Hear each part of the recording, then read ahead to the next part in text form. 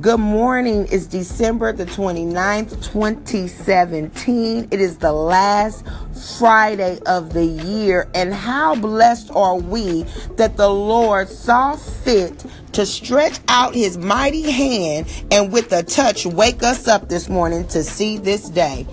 I know there are a couple of people that I know that started 2017 that are no longer with us. And I'm sure you may know a person or two. And so every day the Lord sees fit, only by his grace and mercy, that he has not called us home, that we're still here. That means we still have work to do.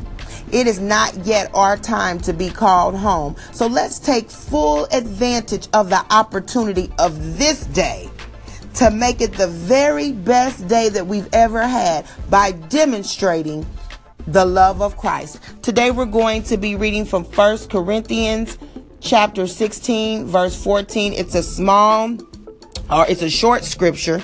No scripture is small, but it's a short scripture, but it's powerful.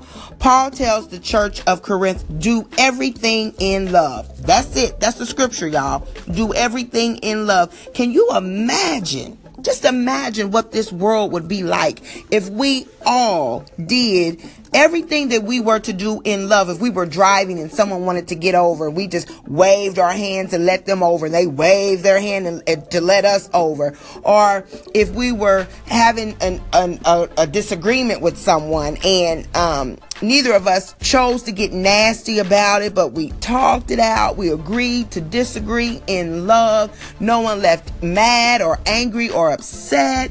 Or what if, we were correcting our children and we had to be stern, because I believe in that. We had to be stern, but we let them know in love. We gave them correction in love. And if somebody said something we didn't like or did something we didn't like, we went to them in love and they responded in love. Can you imagine what kind of world this would be if we did everything in love? Well, you know what? That's what the Bible commands us to do everything in love. And I tell you, on today and on this weekend, and as I continue my journey, I'm going to try my very best to do everything that I can in love. Not so that people can say Danita is so great, because it's not about me, but because people can say, I see a change in her. What is it? And they can ask or inquire, and it gives me an opportunity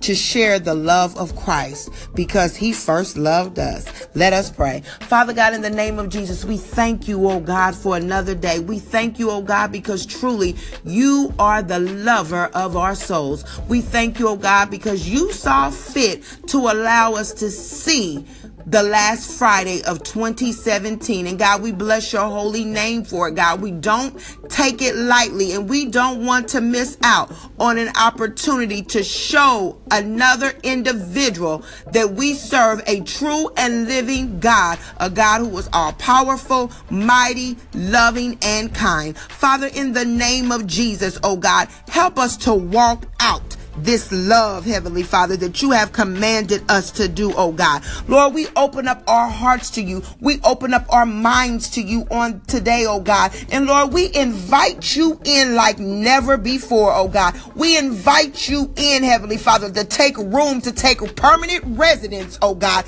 in our hearts, oh God. Lord, take permanent residence in our lives, Heavenly Father, so that we can be more and more like you, Heavenly Father, because you showed us love when Jesus Christ laid down his life for us, oh God. You showed us love, Heavenly Father, when you gave your only begotten Son, oh God. And your word says, dear friends, since God so loved us, we ought to love one another. So God, we thank you, oh God, that even though we may possess many gifts, oh God, and all three remain, faith, hope, and love, your word says, but the greatest of these is love. So God, we want the great gift. We want the perfect gift of love, Heavenly Father, so that we can fulfill the law, which is to love and do no harm to our neighbor. Lord, we love you, we bless you, we honor you, and we thank you that you kept us in perfect love in 2017.